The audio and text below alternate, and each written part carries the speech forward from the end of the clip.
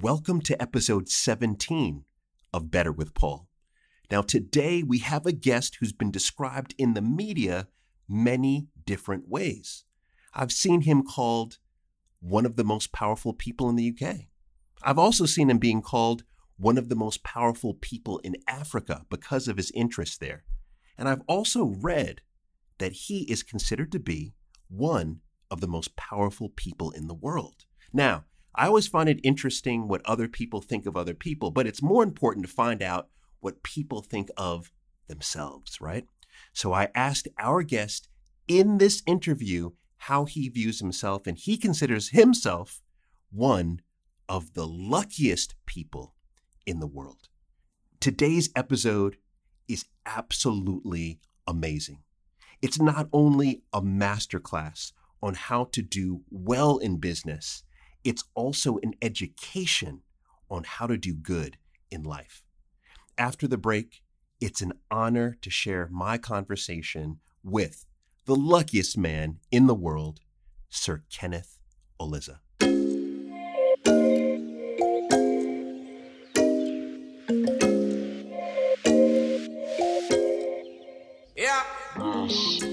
I think I mentioned this to you before we tried this, previously, is that I'm incredibly excited to dig into your background and dig into your thoughts, because you're someone who especially once we got to London about three years ago, I would periodically see on television, and I never connected exactly who you were, your background, and also your business prowess until I participated in an Alito Foundation.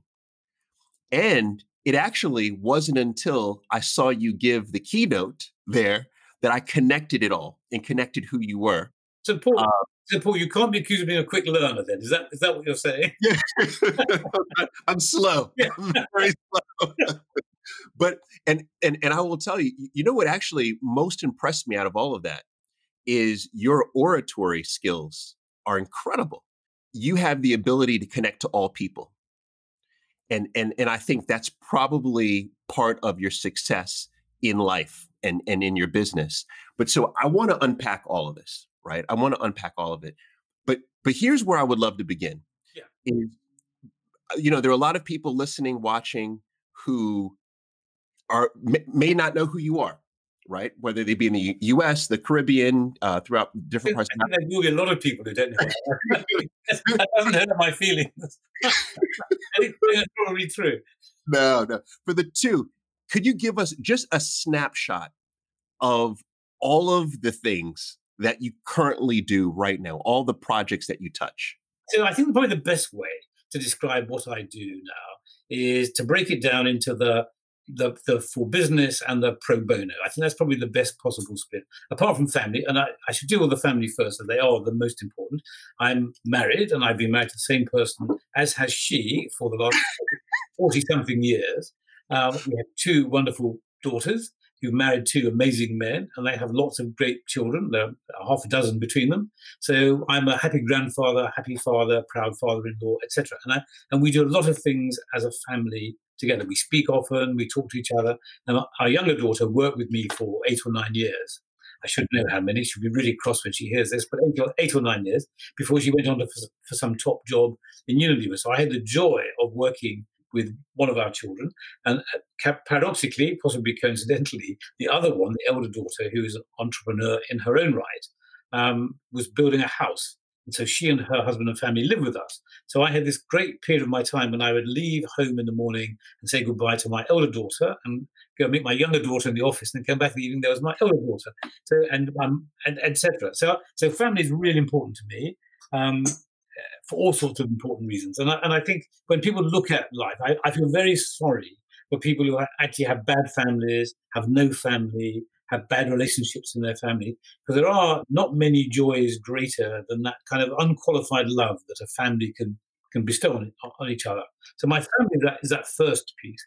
Then I do these two other big activities. Activity one is I have to make money, so this is quite important in the world. As I say, you asked me the other day, whether I came from a wealthy background. Well, if I did, it missed me completely. I grew up with no money at all. My mother had no money. I left university with an overdraft, etc. So what I have today, I've been able to accumulate over time. And from a business perspective, one of the astonishing things that I've discovered is there are a lot of misunderstandings about business. I spoke to some young people, as in early 20s, which at my age is young people, but the young people about business. And I gave a speech about what I did and how I'd done it. And when I finished, the young man who was organizing it said, really interesting hearing what you had to say. But to be a successful businessman and to have done what you've done, you must have broken the rules a few times, killed, stabbed a few people in the back, tricks and other people like that. How do you feel about that?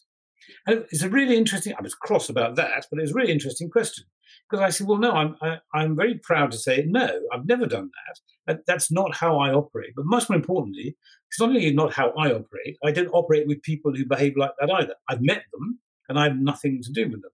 And I belong to a very large number of people who've demonstrated that the creation of wealth isn't about a zero-sum game where you're stealing from other people. The creation of wealth is creating something that didn't exist before. And I belong to what I consider to be that noble set of people in business.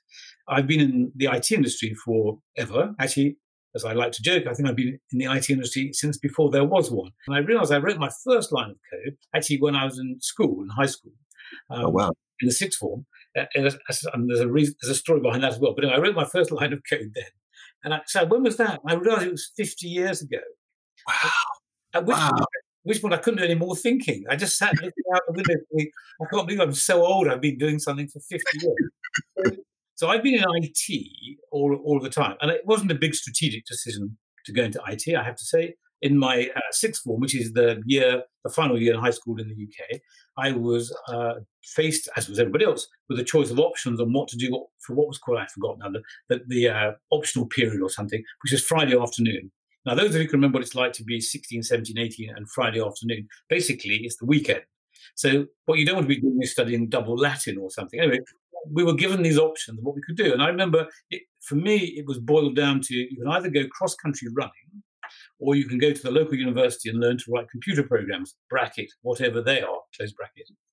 And I remember thinking, so cold, wet, miserable collective showers or sitting in the warm, drinking coffee, doing whatever computer program is. Didn't take me long to decide I would go and do whatever it was. That's how I got into the IT industry. I worked for IBM in my year off, and then I got a scholarship from IBM when I was at Cambridge, and then I worked for IBM, and then the rest is matter of public record. But I end up now in the 21st century, where I've drifted away from writing code, although I do occasionally mess around with macros and things when I'm annoyed with something on my computer. So I haven't entirely lost the skill. Actually, I don't think my skills got any better either than it was 50 years ago, nor have I developed my skill. But I've realized over time that there is a very important overlap, a Venn diagram of technology wealth creation and money. And the combination of the two is the industry that I operate in now, which I call technology merchant banking. But in essence, what we do at my company, we help people who've got the key assets to create real wealth out of technology. But we help them do the planning, the strategy thinking, the implementation. We use our network to connect them with people. We help raise money. We help them implement the strategy. So we are bankers in the sense that we put at risk our own wealth. We have balance sheet assets that come, shares that come from the companies that we're helping, as well as fees. And so we are lockstep on trying to create real value out of the things that they're doing. And this is Restoration Partners, right? That's Restoration Partners, that's right. And that's my core activity, really. And then our business model is to help a client. We will often hire one of my colleagues will sit on their board, so that we're there in the cockpit as opposed to being a management consultant advising them. As I say, we're happy to be paid in equity on success rather than fees. So we're not management consultants. We are very much in the success-based banking model. But because we get paid in equity, we care about the long-run success of their business. And so I have a question in terms of that number one category, right, of, basically Restoration Partners. You have equity stakes in various companies. You sit on the boards, et cetera. Not to get into your pockets, Sir Kenneth, but this is a question that comes about a lot because we often hear about what's, success, and success is relative. Can you give us just a rough estimate of the equity stake in terms of the valuation of the equity stakes across the various companies? So I'm an Englishman, and we never talk about money. We consider it to be deeply vulgar to talk about money. And although I'm not a politician, I'm a diplomat, I think. So I respect you, Paul, and therefore must answer your question. And I need to do it as an Englishman without answering the question. Okay. Numbers. So I think perhaps the best way to do it, and it allows me to give you a segue into the other half of how I spend my life, is a few years ago, my wife and I made a large donation to my alma mater, Fitzwilliam College, Cambridge, to essentially buy the library, which is a new building.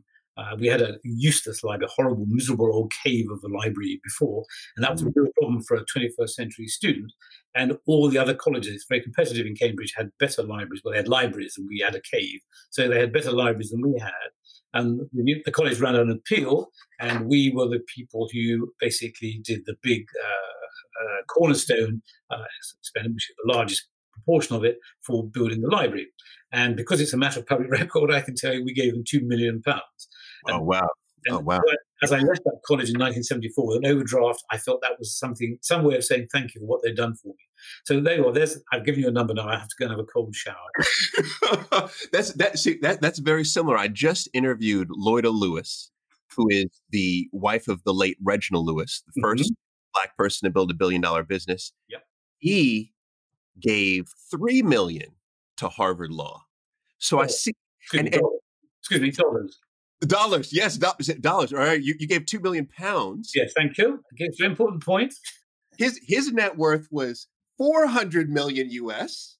So I'll stop there. I'll stop there with the comparisons. But I tell you what. But I appreciate that, because and just so you know, the reason why I always push hard on asking about the numbers is because it's interesting. I grew up in a household where my father, for the first maybe 10, 12 years, he wouldn't necessarily talk about money, right? And then I got to the point where I was 16, and I would say, how do you expect me to know about money if we're not talking about money? And I'll never forget, he turned around and he showed me his paycheck. Mm-hmm. And that was a light bulb moment when he showed me his paycheck, because I understood. I understood how much taxes were being taken out. I was like, what is this? You're only getting half of, But so that's the reason why I asked. But I respect your position. And as you said, that donation lends itself to the second chunk of your life, which, from what I read, what I understand, is probably where you spend more of your time, on the philanthropic side. Yes, I'd certainly spend more of my time there. It needs a lot more work than the other side.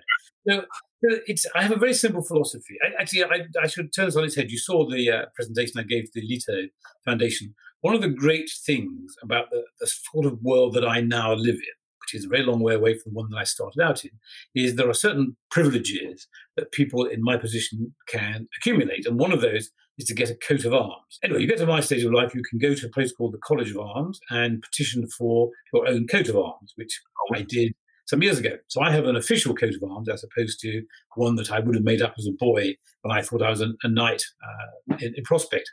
So anyway, I have a coat of arms, and my coat of arms is covered in all kinds of interesting things, which means in battle we should be recognizable early on in the skirmish, but have a motto. And the motto is the important point here.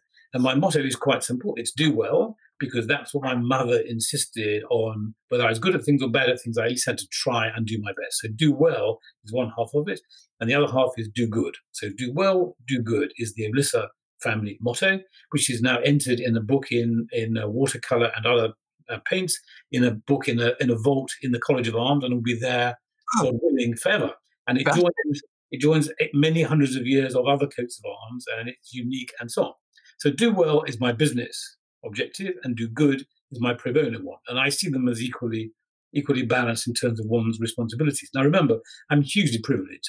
I've arrived at a stage in life where I can say these things. I'm not struggling to make ends meet. I haven't got ill family. I'm really, really lucky. And that's the point, really, Paul, underlines so much of what I believe in, which is people who have luck have a sacred duty to share it with the people who are less fortunate than themselves. I think that there's some elements of you creating that luck.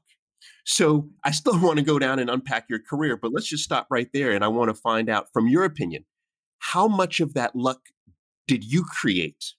And if so, how did you create it? Because all of us could stand to get more lucky. You know what I mean? So, I'd love your thought on that. Well, I think I used to think that luck was equally distributed. It clearly isn't.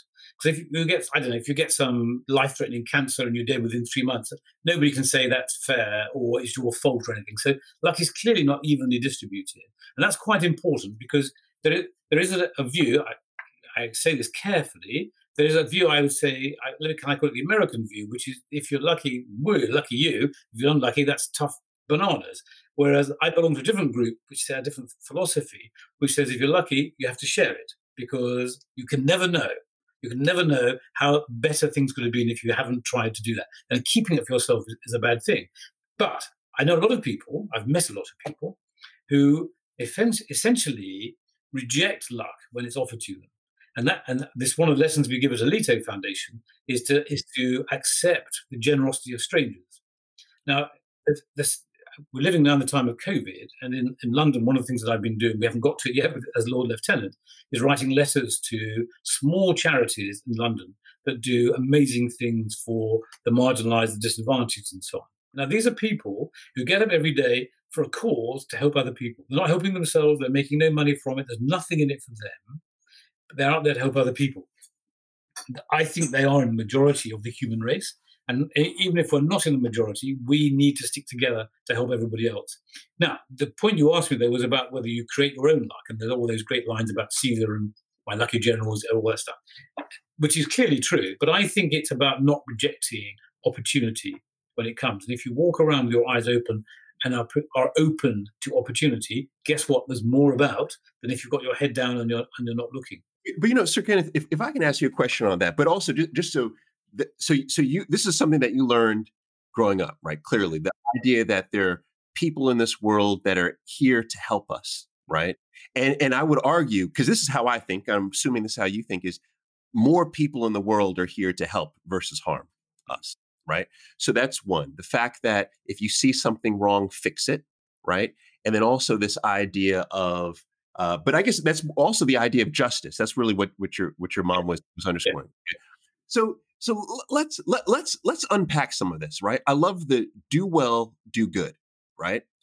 Now it's interesting because Alito, you've designed it feels like to almost focus on you 40 years ago, right? 40 to 50 years ago. This is you 40, 50 years ago because you didn't come from a privileged background, single parent household, grew up with your mother, right?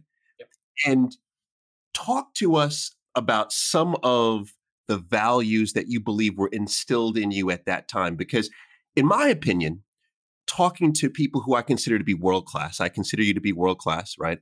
Is that there typically are moments within childhood that impact the future, that impact who we become as adults, right?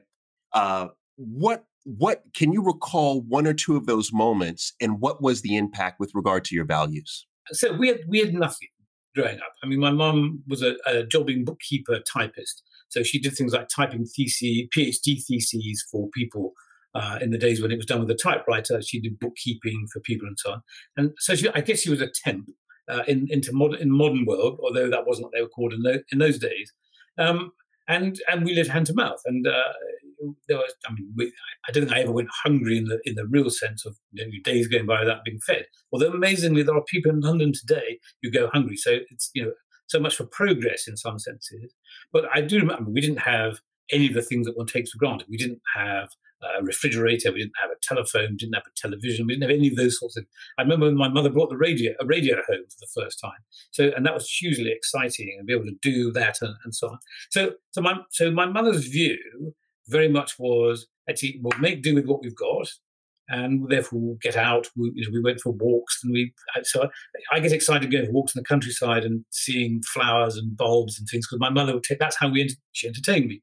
So we did well in that sense. And my mother was bright and intellectual. So actually, we did have a piano, at which I was useless, I have to say. But she did try to get me to play the piano. I did my best because you would have to do your best with my mother, but I just wasn't very good. But we had a piano long before we had a radio, for example. So my mother was very focused on education was key.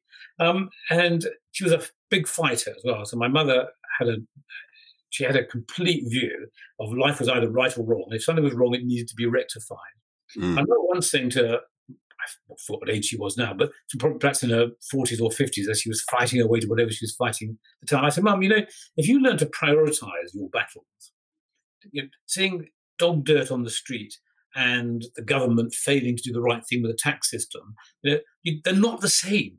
And if you perhaps let the dog dirt go and just help the government, we might make the world a better place and you live longer. I remember my mother dismissing that. She made it to nearly 99, so it was a stupid thing to say. So just generally, she just fought all the time. She was very quick to fight, I have to say.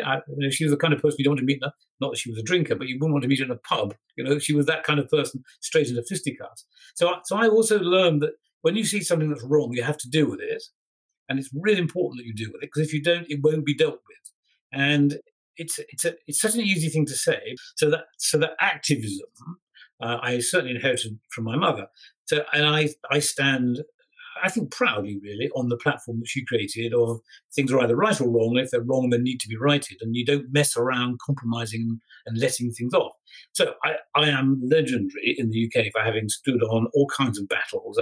I had a big fight over UK corporate governance and a FTSE 100 company, which was going to hell in a handbasket because the people who had owned it and then floated it didn't really concede it was a public company. They thought they still ran it.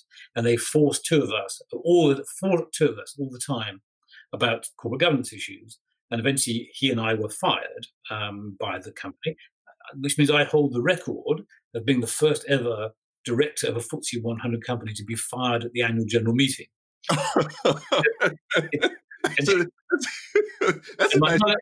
My mother will be proud of me for that, because that's the sort of thing that my mother would have done. It led to me coining a great expression which was more Soviet than city to describe the way that Sir Richard Sykes and I were dealt with at the time. And that's now, I've trademarked it. It's used so much by so many people. What's interesting? I saw that in my research on you. Absolutely. Yeah. It's much more fun to be a nice person. And I have to say this for everyone listening on audio. Sir Kenneth is not blue-eyed, blonde hair, right? He's not. But you bring up. He's not even tall. Honesty required. You can see. I didn't want to touch the tall. I don't know how. No, I've get out of the way in case my wife listens. She'll say, "Well, what is that tall nonsense?" But so you bring up another point that I have to, pull back. So, I'm on this mission, as I mentioned, interview world-class folks. And I've been interviewing, I'd say, hundreds of world-class, in particular, Black men and women. There's a commonality I've found in the Black men I've interviewed. I've interviewed Kobe Bryant, right? Tyler Perry. Oh, can I just point out, he is tall. He's tall. Kobe Bryant's tall. Right. That was the meaning of tall. He is tall. He's tall. Tyler Perry, Byron Allen, right? These exceptional people. And what Curtis Jackson, 50 Cent, right? You know what's interesting? They all, and I told them this, they all smile, profusely smile, profusely smile. I interviewed a gentleman in the UK who's one of the most influential Black people I've ever met in the UK. His name Carl Loco, right? Carl Loco. And Carl, ex-gang leader of Brixton, right? South London. And he smiles all of the time. And he said he would use the smile to disarm. Mm-hmm.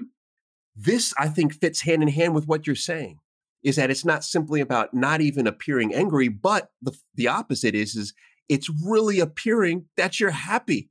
I mean, is it, because I feel like it's so simple, but yet that's incredibly powerful. But all those people you listed, Paul, have got lots of reasons to smile. I mean, we are some of the luckiest people on the planet. So it'd be really odd. There must be people who do this, but it must be really odd to go around being miserable when we've all achieved, been given, been bestowed with the things that we've achieved. I have a lot to smile about.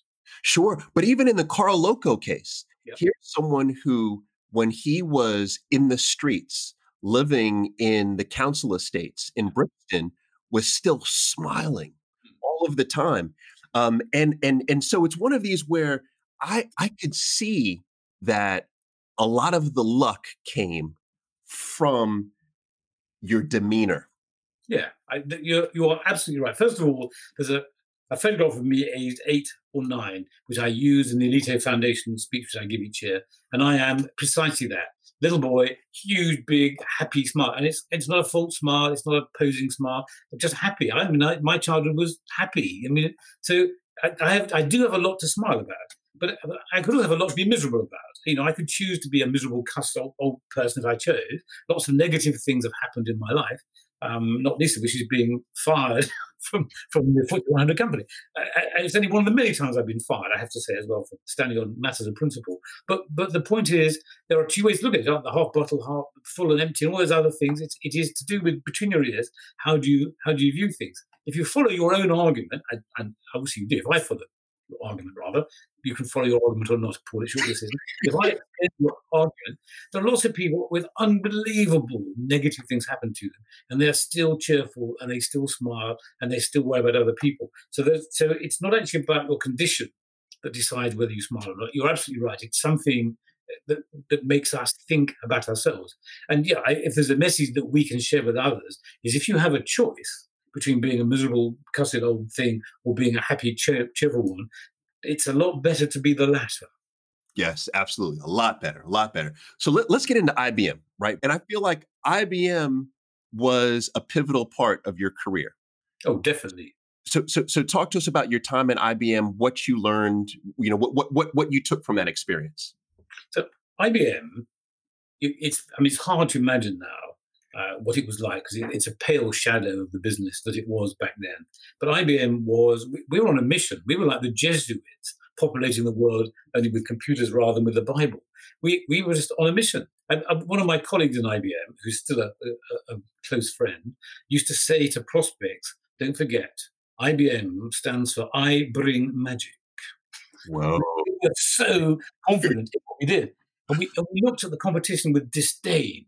And we just moved through the UK, selling computers, transforming businesses and lives. We were on a mission as close to God as you can possibly be, selling hardware and software and services to people.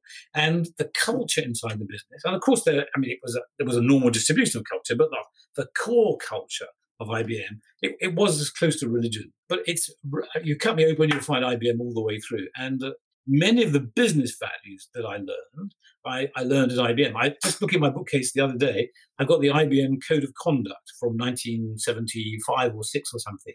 And we took these things really, really seriously. Whereas companies today, there is a Code of Conduct it's on the website. Ours is really serious.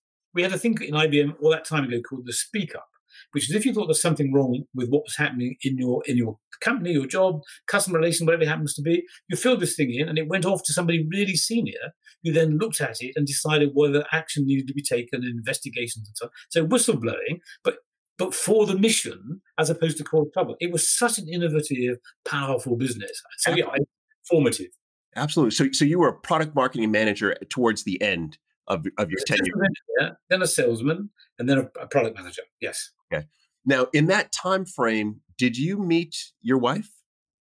No, I met her at university. Oh, you met her at university. Yeah, don't waste your time at university.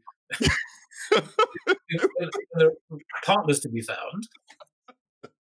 So you met her, but then you were married after university while you were at IBM. Yes. Okay. All right. So question there. That had to be true. I don't know why I didn't mean to sound confused about that. Yes. That was a different yes. That had to happen. No, I just think about it. Yeah, well, of course. Yes. How else would it be?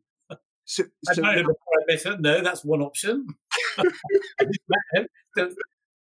That was interesting. Yes. Now, you started the conversation talking about the importance of stability of family. Yes. And I absolutely love that. Absolutely love that. And so the question I now have to ask is, do you believe that the decision to marry your wife, right? She had a decision to marry you. You had a decision to marry her. Do you believe that decision was the most impactful decision of your professional career? Well, I didn't really see it as a professional action in the sense maybe in American the word profession means something different. No. Follow me with this. I'm thinking the bearing of the relationship. So the fact that you chose her, she chose you, and the result of that choosing each other, the stability that it laid, the support that she gave you, all of those things were were were important in the success of your career. I'll give you an example. Is that, oftentimes people say behind every successful man is A surprised wife. surprise. I don't even know that one, right? Right. Is a supportive, etc. wife. Was that the case for you? Do you believe? And also, too, I'll even throw in another quote. Is Sheryl Sandberg, right, COO of Facebook, said that prior to her husband's death, unfortunately, his untimely death, that he was the most important aspect to the success of her career. Her Mhm. What say you, Sir Kenneth? Well, there are two kinds of people, aren't there? Those who like to be solo and those who like to be in a team. And if you like to be solo, and there are people, mountain climbers, I mean, there are lots of things that people do because that's their personality, and it's not really a team view. I'm much more sociable than that. So no, I'm a team. I'm not very good at sport. I point out if anybody tries to recruit me to something, but I'm a team player. So at work, I'm a team player. At home, I'm a team player, and so on. And you choose your colleagues, as it were, in the team, or you choose the team because of the colleagues that are going to be there. Actually, as I've got older with a bit more care than perhaps I did, a little bit more head than a heart, which is possibly a mistake. If one is lucky enough to have found the right person to spend the rest of your life with, we talked about luck earlier. That it's hard to imagine much better, a better example of luck than doing precisely that. I belong to a group of people. Again, most of us are married to our first partners, so I belong to. And we're all friends. So there must be a reason why we sort of all found it. We must have shared value or magnetic something or whatever it happens to be. But so that stability is clearly wonderful. And I come obviously from an unstable family before, which, by the way, blows away a myth that if you come from an unstable family, yours will be unstable as well. I think after 44 years, I can say that's statistically inaccurate or unproven. But I look at my children and their relationships to their partners, and and what would the alternative be? Now, if you make a mistake, which is of course easy, because how can you know at age 22 or something that this is the right person for you forever? In fact, we weren't joking about it the other day, because we don't joke about this, but we were talking about it. But we're looking for our wedding photographs for some reason that doesn't matter in this conversation, but positive. And then we talked about what it was like when we got on the honeymoon. The difference between the two is that these happy, radiant faces at the wedding, because it's all this big party. And then you wake up the next day and this person next to you is going to be with you for the rest of your life. What have I done?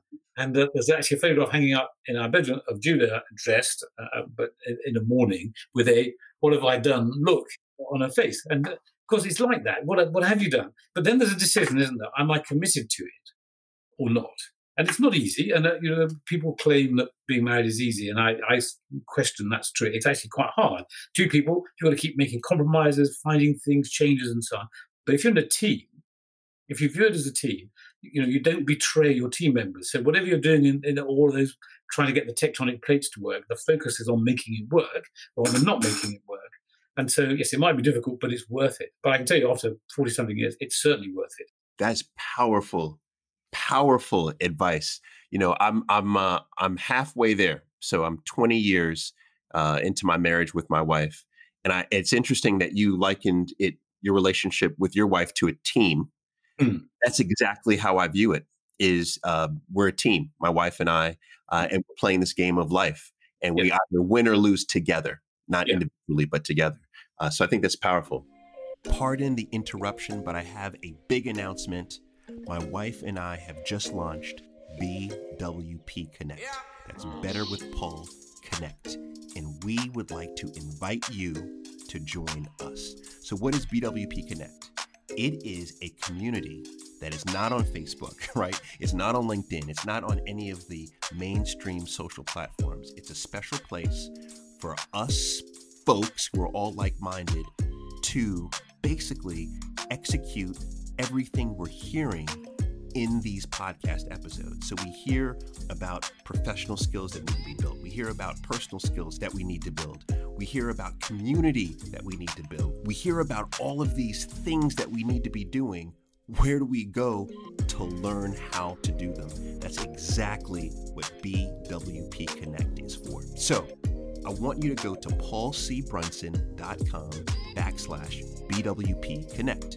That's paulcbrunson.com/BWP Connect and join us.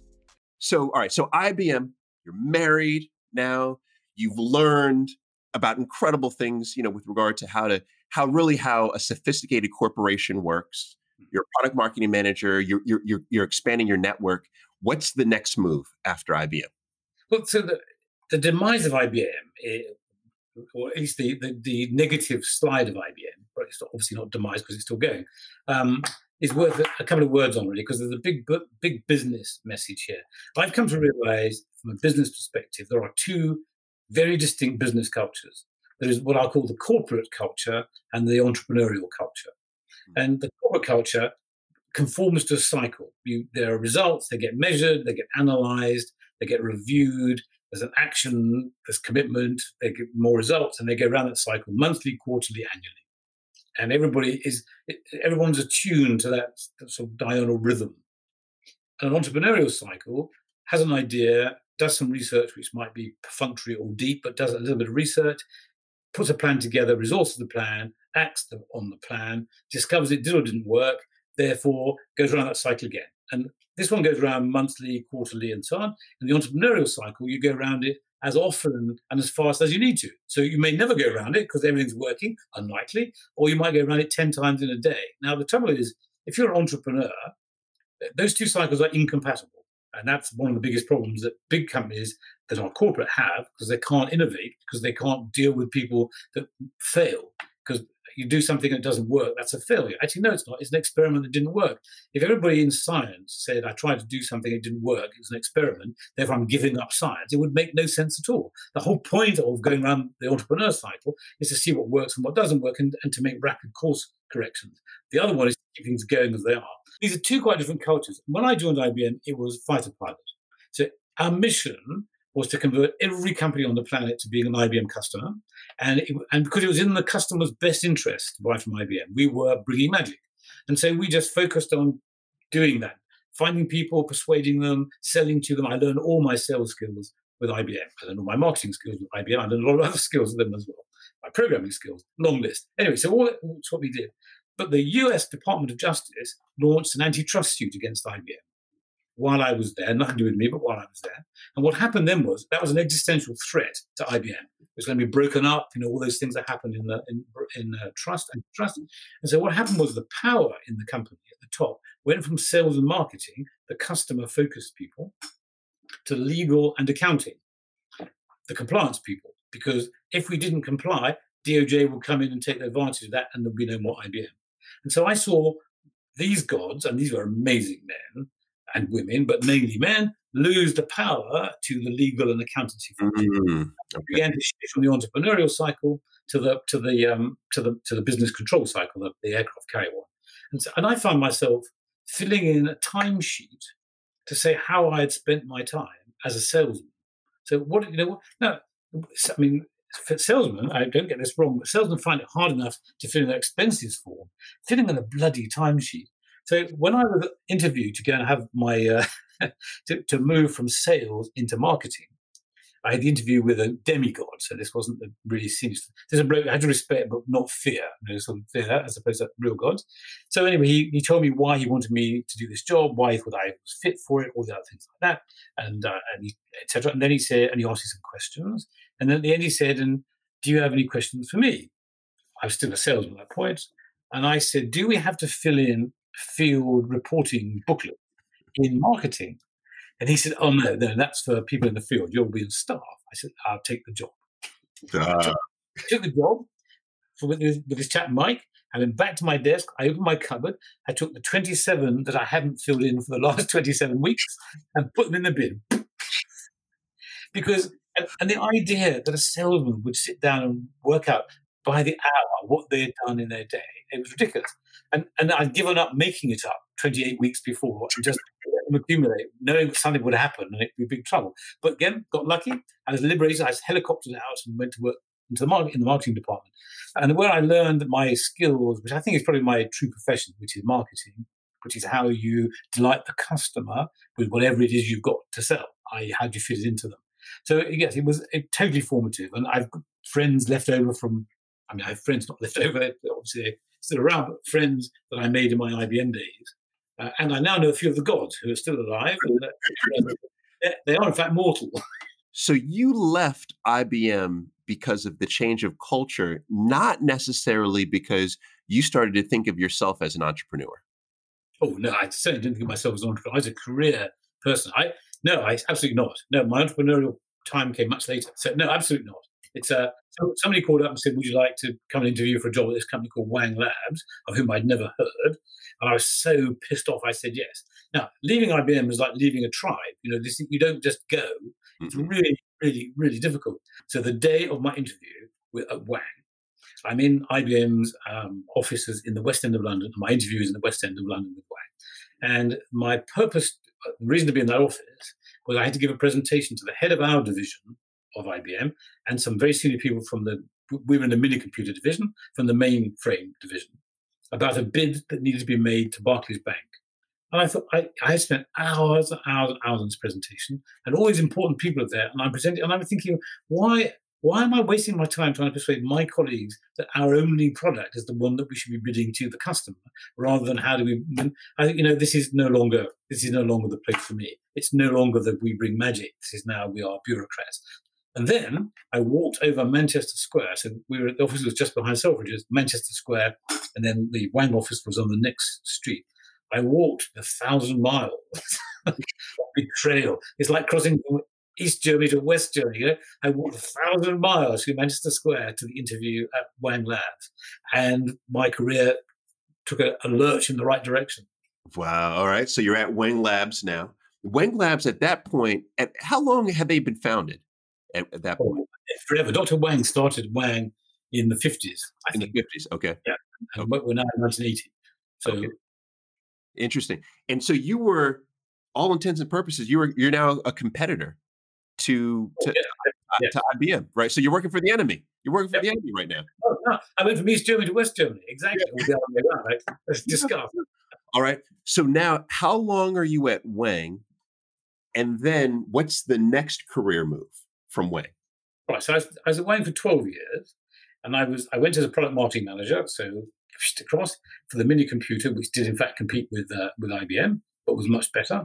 But we weren't as good a company in terms of selling. But it was so exciting. Wang, in the book that was written about Wang's demise, somebody described it as a non-stop party, occasionally interrupted by furious bouts of work. And actually, I think that really describes the culture. It was so unbelievably exciting compared to IBM, which, as I said, so we were back in the entrepreneurial universe, very, very much so. But again, sadly, Dr. Wang became ill and died, and having cocked up the succession plan. So he wanted his son, Fred Wang, to take over as president of the company from the man who had been president for a very long period of time, which may or may not have been a good idea, but the implementation of it led to a civil war inside the company between basically the guy who hadn't got the job anymore and Dr. Wang's people fighting all the time. And I watched the Chinese culture versus the American culture, which I now am living through again in my Huawei roles. I watched that being thrashed out in real time. But Dr. Wang then became fatally ill. He would have solved it, I have no doubt. Man was a genius. Became fatally ill and passed. And then management consultants and corporate execs, all those people came in from the outside, had no love or association with the culture, took over, and it went bust. So it's a sad story. So it went bust while you were still there? Well, technically, no. It went bust on the day I was fired. So, no. Well, I didn't realize this. So you were fired. They came and they fired you. Yes. Oh my goodness. This is not the career that I thought we had, Sir Kenneth. Oh my God. So then what do we do next? We cried. We go and sit in the corner and cry. So, so what happened was I didn't like the man I was working for. We didn't have a good relationship. It's probably a better way of putting it. And I decided I had to go because he wasn't going anywhere. And I thought about how to go. And you can either go, as we say in this country, with a bang or a whimper. And I decided I was damned if I was going to go with a whimper. So I'll go with a bang. And going with a bang meant finding some dramatic way of going. So not just getting another job somewhere, but doing something else. So I and my CFO cooked up a plan to do a management buyout of the piece of the business that I was running, the European, Africa, Middle East business, which I was always being criticised as being cash consumptive, loss making, etc., and it wasn't. And we kept showing lots and lots of numbers showing that it wasn't. People go, oh yeah, but. So I said, well, okay, I've got a solution. I'll take it off your hands, and I'll pay you for the privilege of it. Now I'd said with my CFO when we hatched the plot that it would take us 6 months to do one of two things. And I said, so Tom, what do you think? Where do you think we'll be in 6 months? And he was American. He said, we'll own the soccer. I remember that. And I said, yeah, we'll be fired. It took longer for him to be fired than for me to be fired, but we were both fired. So I was fired on the day that Wang went into Chapter 11. But you attempted the acquisition. So this is big. So then at Wang, at some point, you flipped from this kind of corporate mentality to an entrepreneurial mentality because you thought you could then run your own business. Yes. Uh-huh. I knew I could. You knew you could, right? Exactly. You knew you could. Okay. So now let me just ask, what got you to that place? What got you to that place where you knew you could? Going back to my mother, the way the company was going, it just wasn't the company for me anymore. So it was no longer the world for me. So I thought I'll buy something, take this away, I can keep jobs for my people that have been loyal to me over these years. All the rest of it didn't work, was fine. So when you're fired, for the first time anyway, after the first time it gets easier, but the first time, lots and lots of things happen to you. One of the big things that happens to you is your self-esteem. One's self-esteem takes an enormous knock because I didn't know whether Ken Alyssa, Senior Vice President of Europe, Africa, and the Middle East, Wang Laboratories, was what I was, or whether I was Ken. So you don't know what your standing is, and you don't know who's going to care, who's going to respond to you, etc. And so down comes your self-esteem. And I give advice to people who've been in similar circumstances where after a long career, it's come to an end for one reason or another, not necessarily because they've been fired, but about just what happens to your self-esteem, because it is the most precious asset we have, is our self-esteem. If it's on the way up, it's great. If it's on the way down, it's not so good. If it's at the rock bottom, you're just living in a doorway somewhere. So there's all that trauma. Also, we were living in Belgium, hadn't yet moved back to London. It was all really complicated, and I didn't have any money. They didn't pay me very much at all to go away. And also, Sir Kenneth, how old are you at this point? Because you were 10 years at IBM. Well, technically 10 years, and then 12 years at Wang. So what are we? I was 40 something, 41, early 40s. This blows my mind. This blows my mind because when we look at the it didn't do me much good either. But really, I mean, really, this blows my mind because when so many of us look at the Sir Kenneth Alyssa today, we look at someone who the presumption is, even though self-made, but self-made like one of these .com entrepreneurs where at 20 you were worth millions. So you are in your early 40s. You have no money. You're broke, right? You are just fired. You're now having to move back from Belgium to the UK. Self-esteem is where? Rock bottom? Well, traveling down, no, not rock bottom, because then you are living in a shop doorway, but traveling down and definitely going the wrong way. dy by dt of self-esteem, wrong direction, and at speed. And also it's quite complicated because we had a little bit of money, we had some savings, but they were, because they'd gone to Chapter 11, able to be really quite difficult over the settlement and all those other things.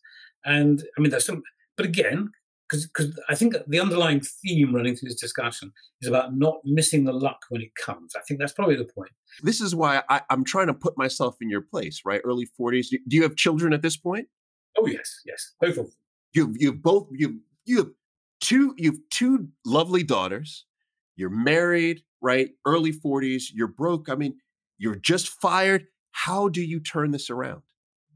Well, the first thing I did, I called my former boss, who'd also been fired but in a previous regime of firing. So he'd gone before the chairman came. I called him and I said, I've been able to negotiate 3 months of sort of gardening leave where I can still use my office and keep my car until I relocated back to the UK. So it wasn't quite as bad as I just described. What should I do? He was Australian, and he said, make as many long distance phone calls as you can. Because obviously it's free. Yeah. So that was really helpful. So anyway, so I come back to London. It was the oddest thing. There, I'm in this huge building on the road going out to the airport, Great West Road going out to the airport. I've got a huge chunk of the top floor is my office. I've got a PA I've just hired because I was planning to move back to the UK. So she doesn't know me, doesn't know anything at all. Now her boss has been fired. So I would go there most days, and people wouldn't know how to deal with me. It was the oddest thing. Suddenly I'm no longer their boss and the hero of the rest of it. I'm this odd bloke who's obviously an enemy because he's been fired, but he's still there. So I get like a ghost. I get into the elevator and go up to my office, and people don't want to talk to me. It was the oddest thing. But I followed Ian's advice and made as many long distance phone calls as I possibly could. I talked to headhunters. And I tried to massage my self-esteem. Really difficult though. Really, really difficult. I joke about it now. It was a bleak period. And then I got a job offer. And I got a job offer to do the same job that I was doing for Wang, which is running Europe, Africa, and the Middle East, but for Dun & Bradstreet software and not for Wang Labs. So suddenly it's fantastic. It's the same salary, the same car, all those things, same terms and conditions. Really, the only difference would be I would travel to Atlanta for every month meeting instead of going to Boston. So, alphabet as well, A instead of B. And I remember I've got the job thing in front of me. I've said, yes, I'm going to do it. Headhunter's happy. Everybody's done, moved on. I've got my pen out to sign it. And I have this imp that lives inside me. And this imp popped on my shoulder. It only comes out from time to time, but it popped out and it said, so you're going to spend the rest of your life working for great companies that someone else has created. And then it folded its arms and just looked at me. So I put the pen back down again. I thought, if I'm ever going to start my own business, it has to be now.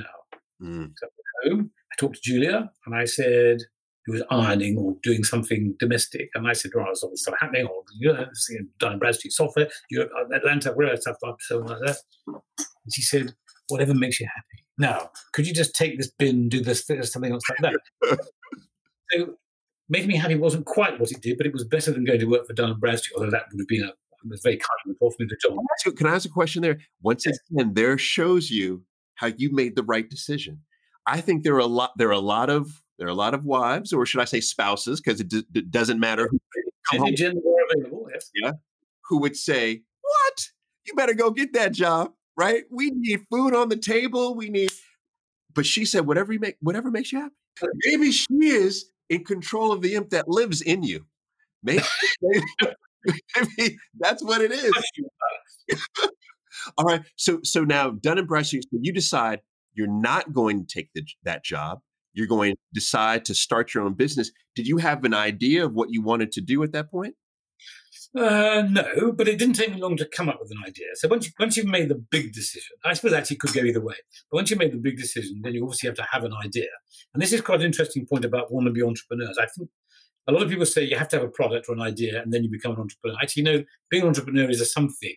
And one of my closest friends and one of my best clients, easily my best client, is a UK entrepreneur called Mel Morris. And a lot of people say entrepreneurs are people who got lucky ones. They start a business, it goes .com, make it all that. So, well, Mel's got lucky 6 times, and his last one was Candy Crush. Oh. But he's done 5 things, including U-Date and other things before. And I'm proud to say I was with him on many of the exciting moments in each of those different journeys. So I think an entrepreneur is an entrepreneur rather than you have this idea and etc. So anyway, my inner entrepreneur is liberated. So then you have to say, what are you really good at? Or you might be able to sustain a business. And I used my tiny amount of money settlement, and it was a tiny amount of money. It was the absolute statutory minimum amount of money to rent an office and keep my PA, who poor woman I just hired into there because I felt a sense of obligation there, as my PA. So Leslie and I started in a basement in Knightsbridge in, whenever this was, 1993, started what was called Interregnum by the time it got going. And I thought, well, what I've observed in this huge explosion that's been happening, this was pre.com, but by a long way, but you could see the trend was because I worked in America, this combination of venture capital and marketing and technology. So I haven't got any money. So there's no point in me claiming to be a venture capitalist. And I know a few and they haven't offered me a job. So it's not going to be venture capital. So I'm a marketeer. So I invented the term venture marketing. And my idea was we basically do what I do today, which is help people build their businesses, stick to the strategy. But by putting the word venture in it, it meant we got paid in equity as well as fees. So I invented venture marketing, and Interregnum was the first, not the only, but one of a very small number of venture marketing companies. That's how it started. Oh, that's how you began. All right. So this is even more interesting to me, right? Because you have an experience, you're an experienced marketer and product manager, and you are familiar with technology, right? You had 12 years at Wang, right? 10 years at IBM, but you're not experienced on the venture side, right? No. So this is completely new to you, nor have you ever launched or grown a business. But Yeah. I mean, you're putting out kind of weaknesses there. I see that. I'm glad I didn't meet you in 1993. so you're starting a business in a lane that you have some familiarity with, but not complete familiarity. Yes. All right. Yes. I think, Paul, that's a very, very fair and slightly chilling summary. Yes. Okay. I find that. And your point is. And clear. I mean, it worked out for you, so it worked. Oh. So you start the business. What's the first move? What's the first strategic move that you made to really get lift? And the name of the company, once again, this is this is a problem for Americans. It was Interregnum. Interregnum. Yes, well done. So Interregnum is the name of the company, right? We start the company. We have a little bit of capital, just a little bit to keep the PA and also the office. So then, what is the first revenue that comes into this company? Where does it come from? I think it was Mel Morris. I thinking back on that so long ago, but I think it was Mel. Mel had heard about me. He had also worked at Wang, so he knew about me from Wang. We had met a couple of times, apparently, although I don't recall knowing him before. But he recognized that he was a genius. He is a genius. I'm not sure he recognized it. He is a genius. He recognized that he was a technologist and a financier, but his marketing skills were less powerful. And I was available, and he asked me whether I could help him. So he was in a place called Derby, which is 120 miles from London, and he became my first proper client, and still is. That's great. Your first client is still an existing client. So that first client, what did you do? Because it's because the goal is what you take equity, you advise on the growth of the company, but then are you also bringing capital to the table? Yeah. So the first thing I did with Mel was so most businesses don't have a strategy. So I say if you're on a board has three things they should do. They should make sure there's a strategy. They should make sure the strategy is being implemented, and they should make sure the company, the organization is compliant with the laws and the regulations to which it's subject. Okay. Tragically, I would say most of the boards that I've been associated with have got those the wrong way around. So they think that compliance is the most important thing, and they never get around to execution or strategy.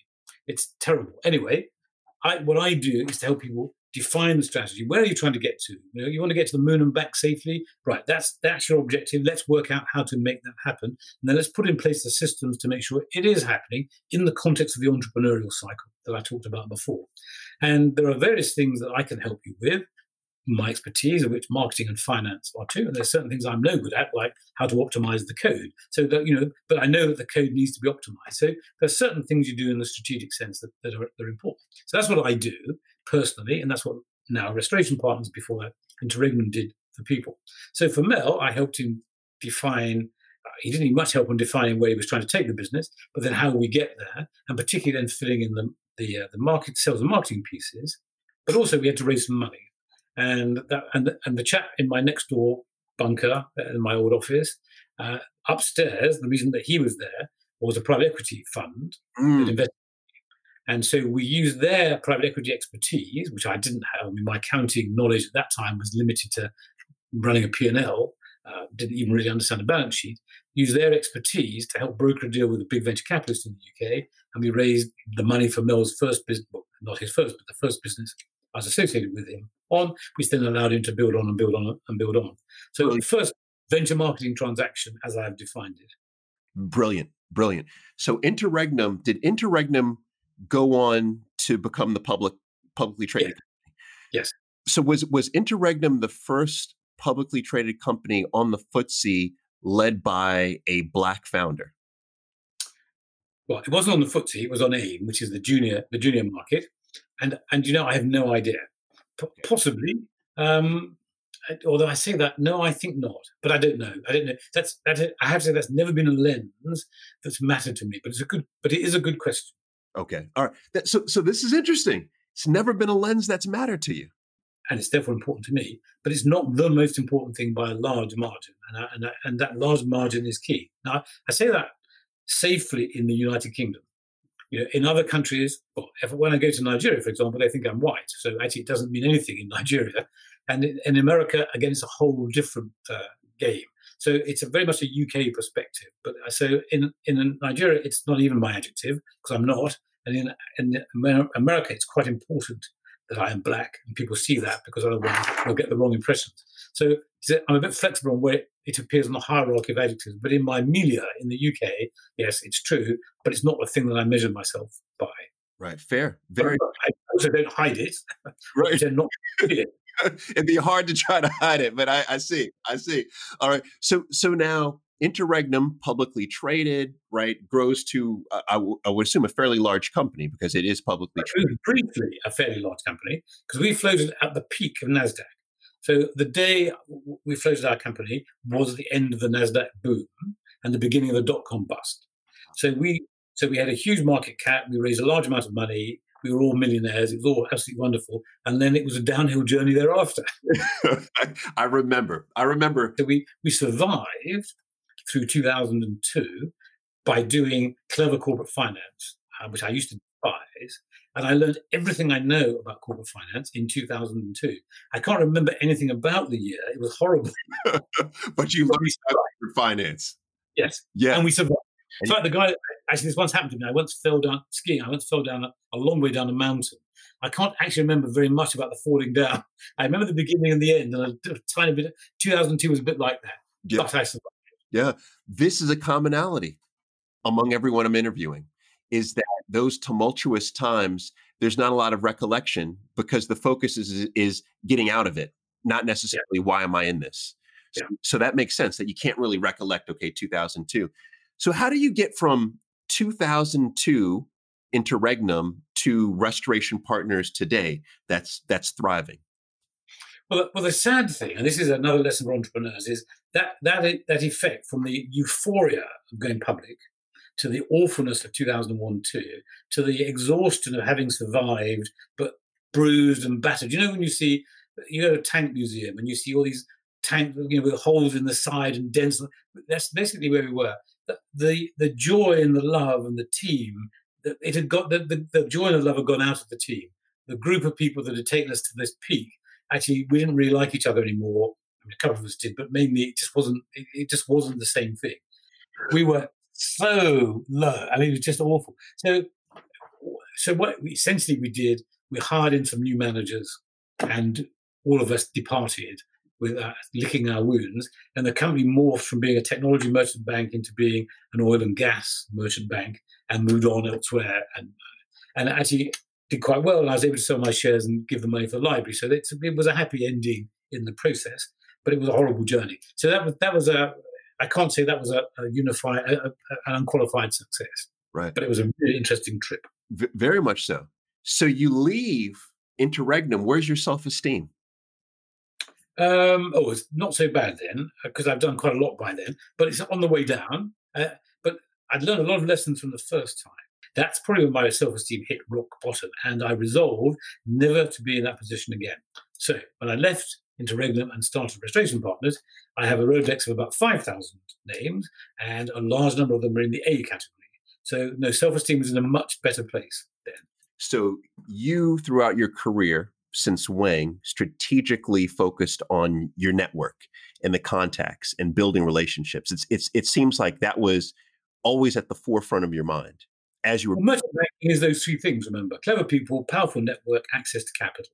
So absolutely. And the network is a key piece. Because if you can't connect the guy that's building railways in Patagonia with the man that's making steel in Sheffield and the shipper who's got the boat to get the stuff there, it doesn't matter how clever you are, you got to make it happen. You've got to know them, they've got to trust you.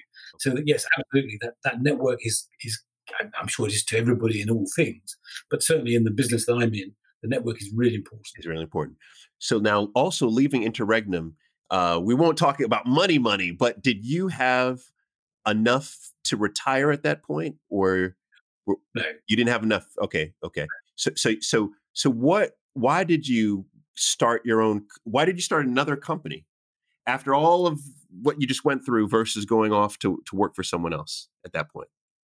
The imp. Remember, he'd asked me all those years before. So yeah, I'd do it again. And with all I've learned, have another go. And it's obviously gone a lot better the second time than the first time. Absolutely. So Restoration Partners, right now, you gave us the overview, but clearly Restoration Partners has done quite well. Roughly the same model, right? Would you say? The only difference is we're not public.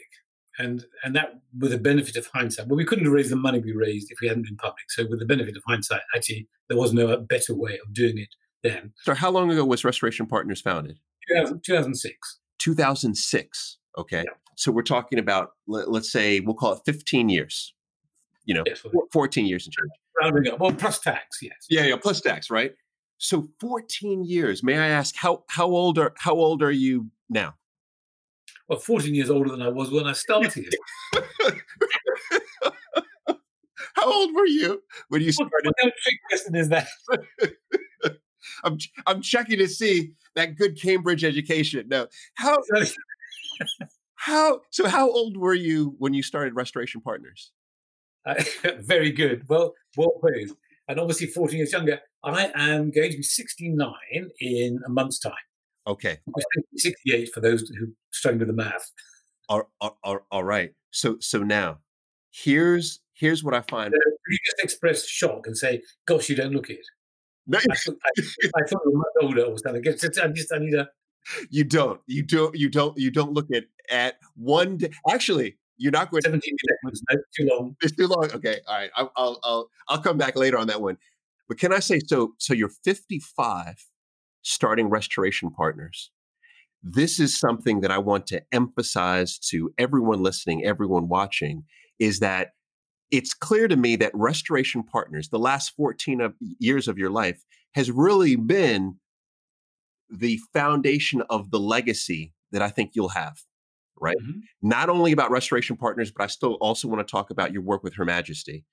Mm-hmm. And so this is important because I think so many of us believe that we need to have made it by 20. We need to have made it by 30. We need to have made it by 40. Here you are, 55, really starting the business that you're going to now, hang your shingle on, so to speak, right? At 55, you started. Now, Restoration Partners has done quite well, right? We don't know what the numbers are, but I know they're in the millions upon millions in terms of assets.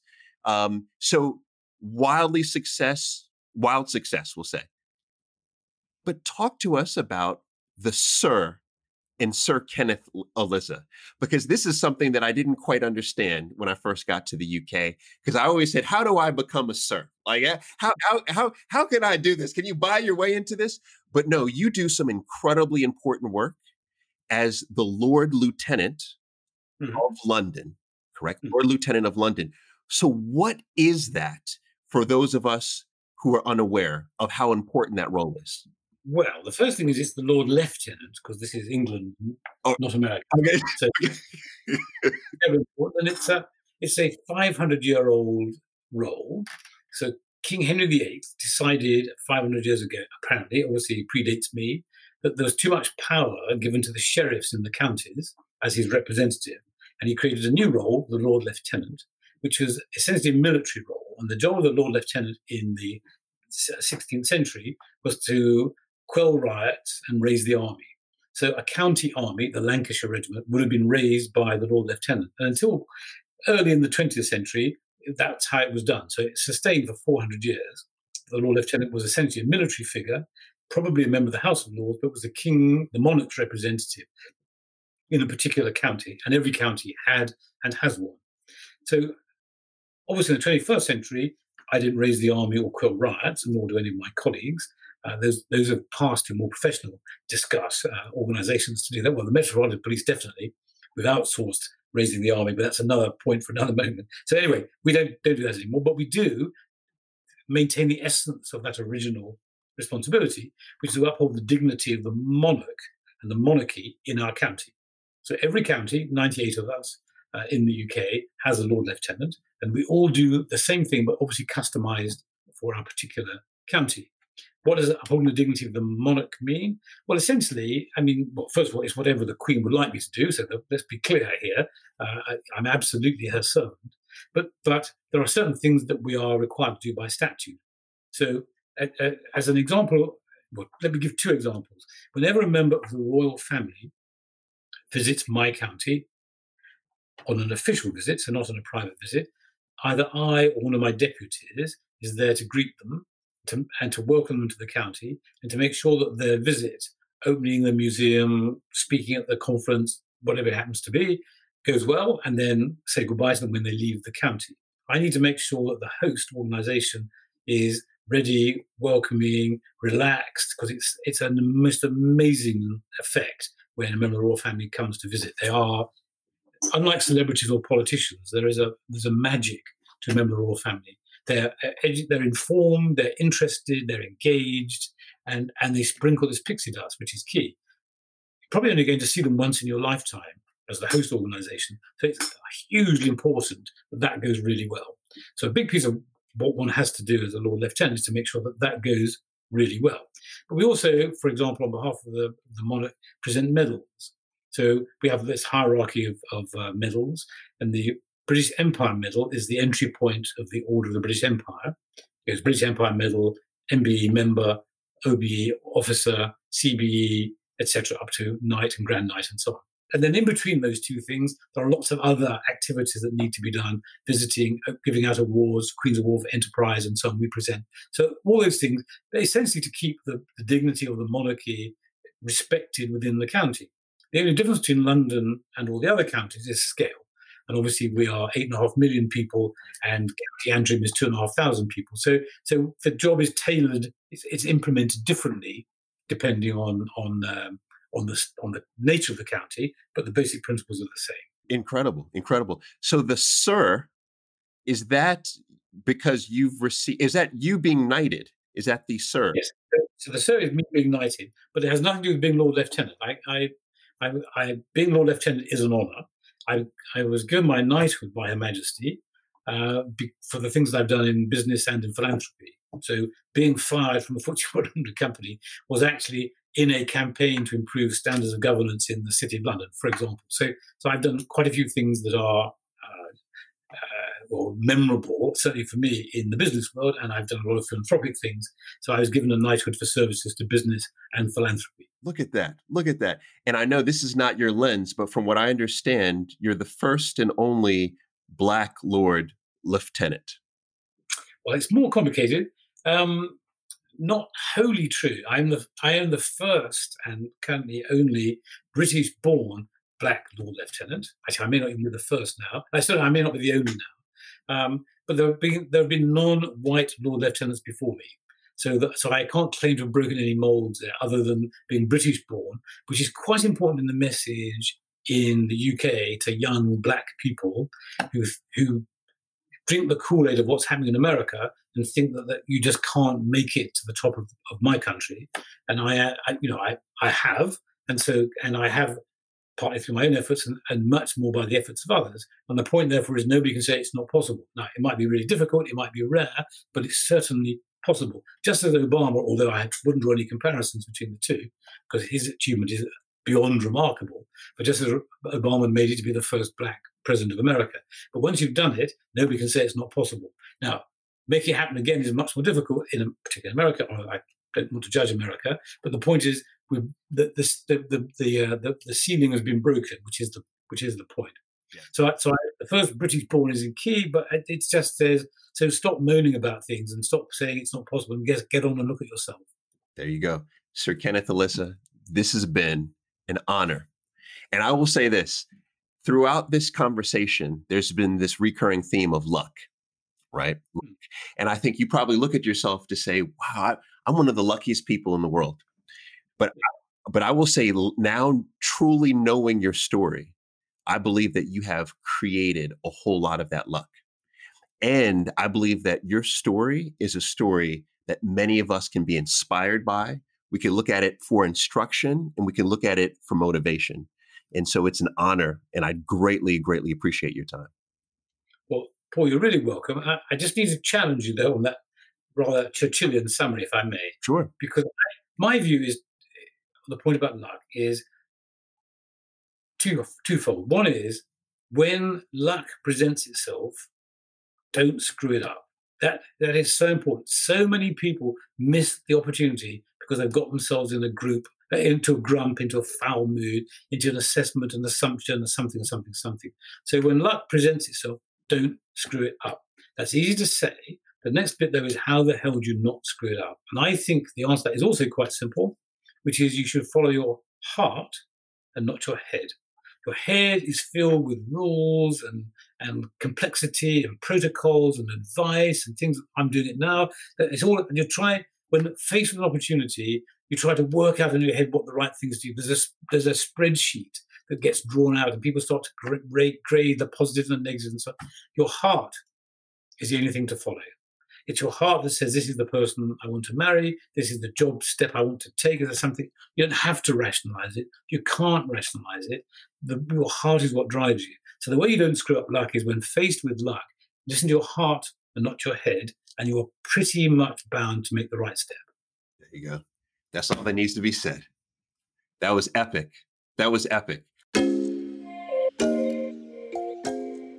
And that is it.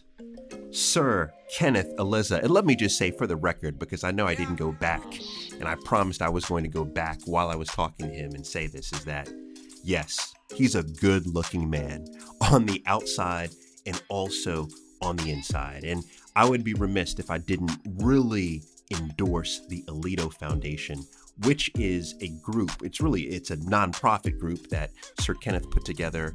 It was my honor this past year to serve as a mentor in that program. So many phenomenal students, young adults who are really figuring out how they can do well in business and do good in life. And I encourage you to support the Alito Foundation. I will be a lifelong supporter of it. And you can find more information at aletofoundation.org.uk. That's ALETOFOUNDATION.org.uk. And that is it, folks. Another episode of Better with Paul in the books. I can't wait to talk to you on the next episode of Better with Paul.